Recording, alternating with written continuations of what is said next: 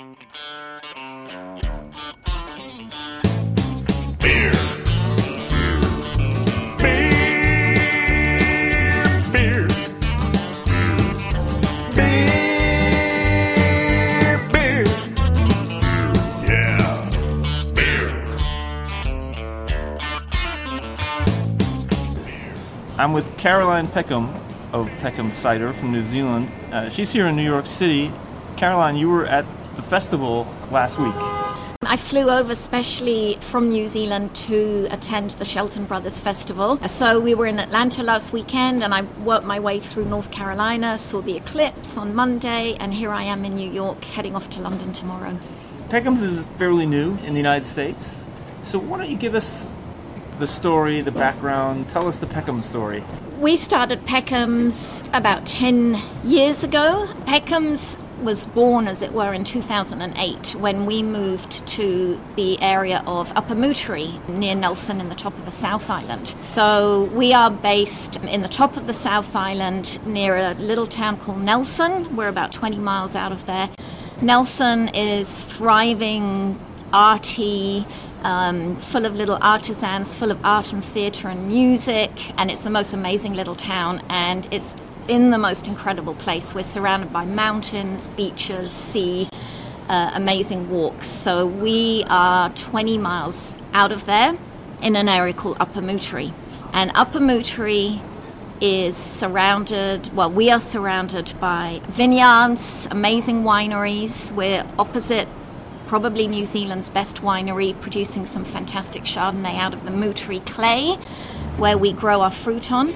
We have fabulous range of fruit, boysenberries, blackcurrants, feijoas, and we're also in the heart of hop gardens. So all the beer geeks love coming to see us. We're surrounded by hops, things like Nelson Sauvin that I think you know about in America.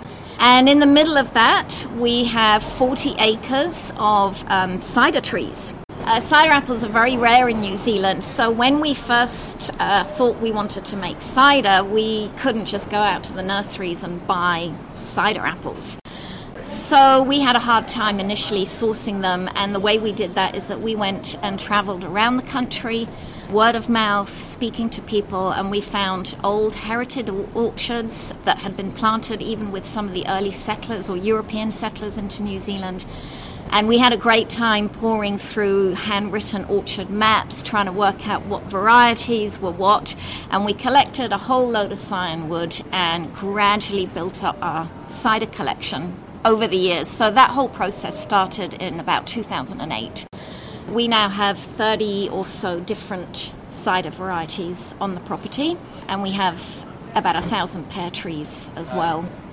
Yeah, so it was very much a very steep learning curve. We didn't really come out of the whole apple growing, orcharding background. We both have a background in environmental business. And when I talk about we, I'm talking about myself and my husband, Alex. So it's very much a family business. Alex is the cider maker, and we just did everything together right from the start. And now there are 4 of us full-time working on the cidery and the orchard.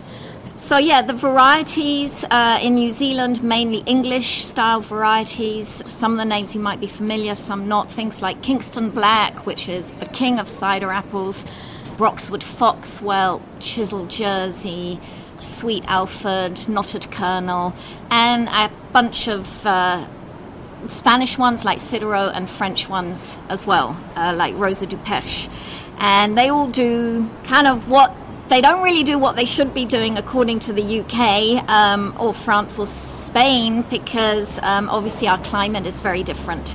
So the kind of climate that these apples are grown in, we have lovely warm to hot, long summers, dry summers, and we have lovely cold winters with plenty of ground frost, which is fantastic for the apple tree. It kills off all the bugs and diseases.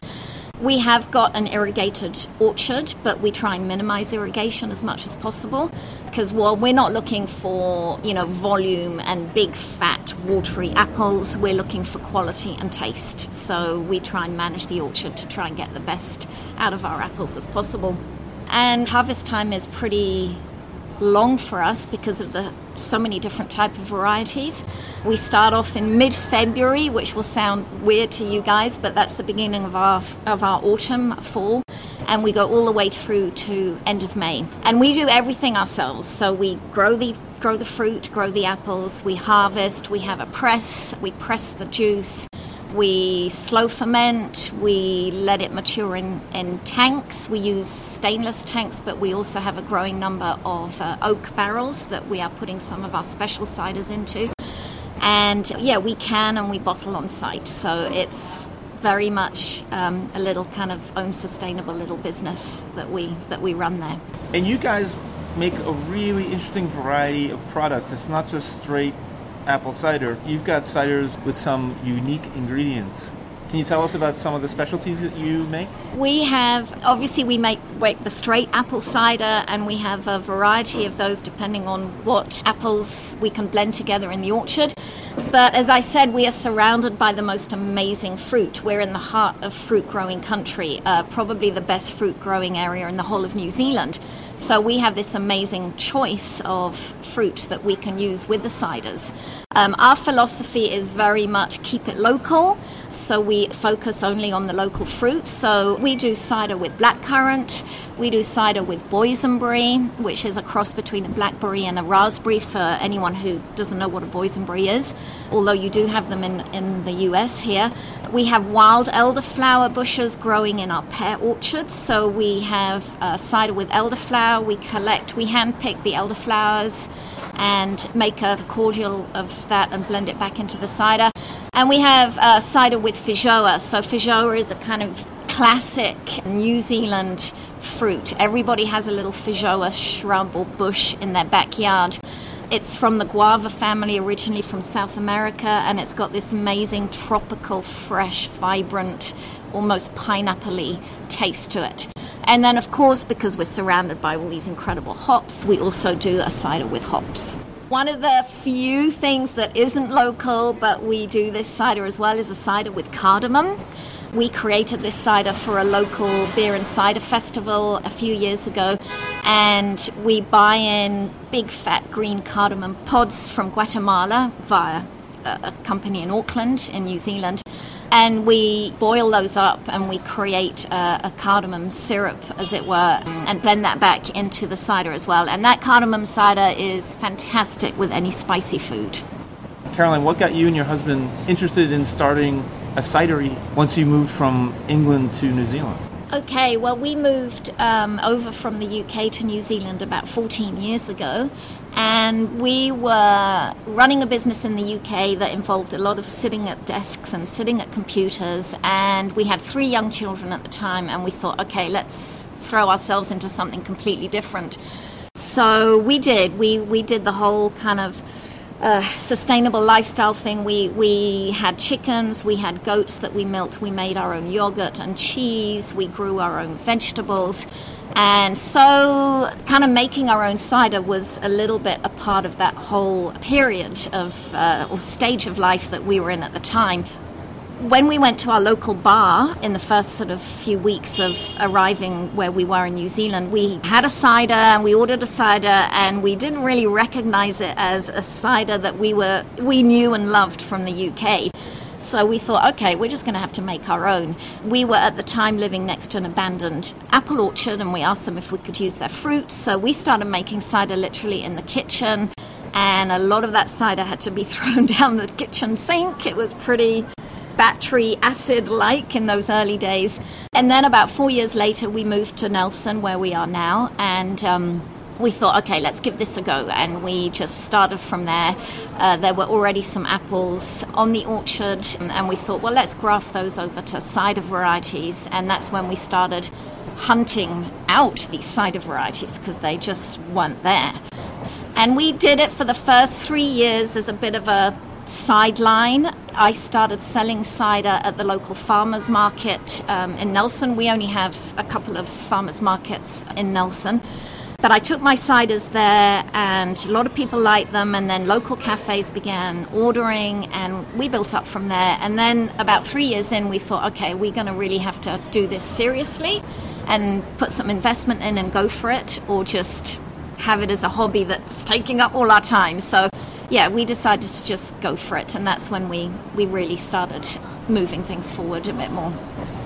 So it could have turned out if you didn't like the milk and you wanted some Guernseys, you could have been in the cattle or dairy business. Yeah, we could. You could have always imported the English cider, but you really decided to do it right from the ground up.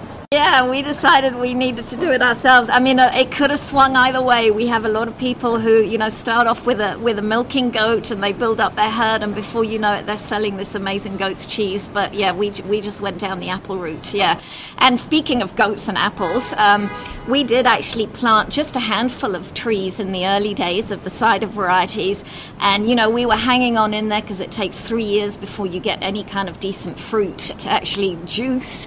And we were just getting stuck into year 3, getting all excited. And of course, our goats jumped the electric fencing and just ate all the cider apple trees down to the ground. So we were kind of back at square one. Put a little bit more voltage on those fences. Yeah, you sure do with goats. Yeah. Could you give us a description of how New Zealand cider apples differ from the apples that we might be familiar with here in the United States? I'm not so familiar with the cider apples in the US, but I can certainly give you an idea of how most New Zealand ciders differ from the kind of ciders that we make here and the kind of ciders that you have in the States using these old traditional cider varieties. So there is a decent-sized cider industry in New Zealand, and in particular there's one company quite close to us which has grown massively over the last sort of 8 years or so, and their cider making techniques are quite different. So they will use what we call pack house reject apples. So as I said, we're in a big apple growing area, and 99% of that fruit will be going out to export markets. And it's varieties like Fuji's and Pacific Ladies and Pink Lady and things like that. So they get put through the grading process. And any apple that's too small or too knobbly or hasn't got perfect skin gets rejected. So instead of throwing that fruit out, the cider companies, the bigger, more industrial cider companies, will buy that fruit in at a very low price, and they will make cider out of that fruit. Now, we decided not to go down that route because a couple of things. One is that the varieties aren't specifically grown for purpose, so they're not these old varieties that have developed over the years for making a better quality or a more complex cider. And 2, the fruit is picked unripe, and however long you let it ripen in the bins, it doesn't really ripen up. So you've got kind of dessert fruit that has a lot of starch instead of full sugars, and it makes a kind of classic New World cider, which is refreshing, easy drinking, sessionable, sort of one-dimensional, a good drinking cider. But with the cider apples that we use, you're going to get more complexity, more tannins, more acidic flavors and qualities in the cider. Yeah, again, the varieties are important, but also the way we harvest them. So we let the apples tree ripen on the tree. And so at the beginning of harvest, we're running around frantically looking at these apples that are dropping on the ground, and we're testing them with iodine to look at the starch levels. And we're just going, oh, hold off, they're not ripe yet. So we do everything possible to make sure we're using really ripe fruit. Having tasted Peckham cider, you guys must have earned some kind of citation and awards. It's so good. Thank you, Bob. We have only one true cider award in the whole of New Zealand. Cider is tagged along with a lot of the beer awards, but yeah, a lot of the beer judges don't necessarily understand the cider. So there are these awards, the New Zealand Cider Awards, specifically for cider only, and we're immensely proud to have been awarded Champion Cider both in the 2015 awards and again Champion Cider in the 2016 awards, which is fantastic because it's a recognition of all the hard work and all the passion and all the kind of integrity you put into the product. So we're delighted with that. And we're also super excited because it looks like we're going to be coming again to the US to attend CiderCon 2018, I think. I believe it's in February of next year.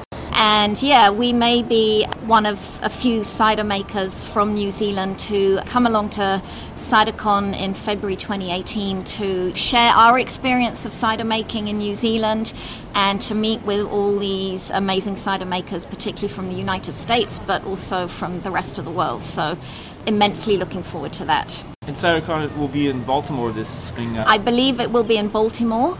Well, Caroline, thank you so much for coming to New York after your long journey down in the South. And if you do make it to Baltimore, you better come back to New York and share some more of this fantastic cider with us. I would be delighted, Bob. I have had such an amazing time here in New York. I'm hanging out with you guys. It's just been an incredible experience.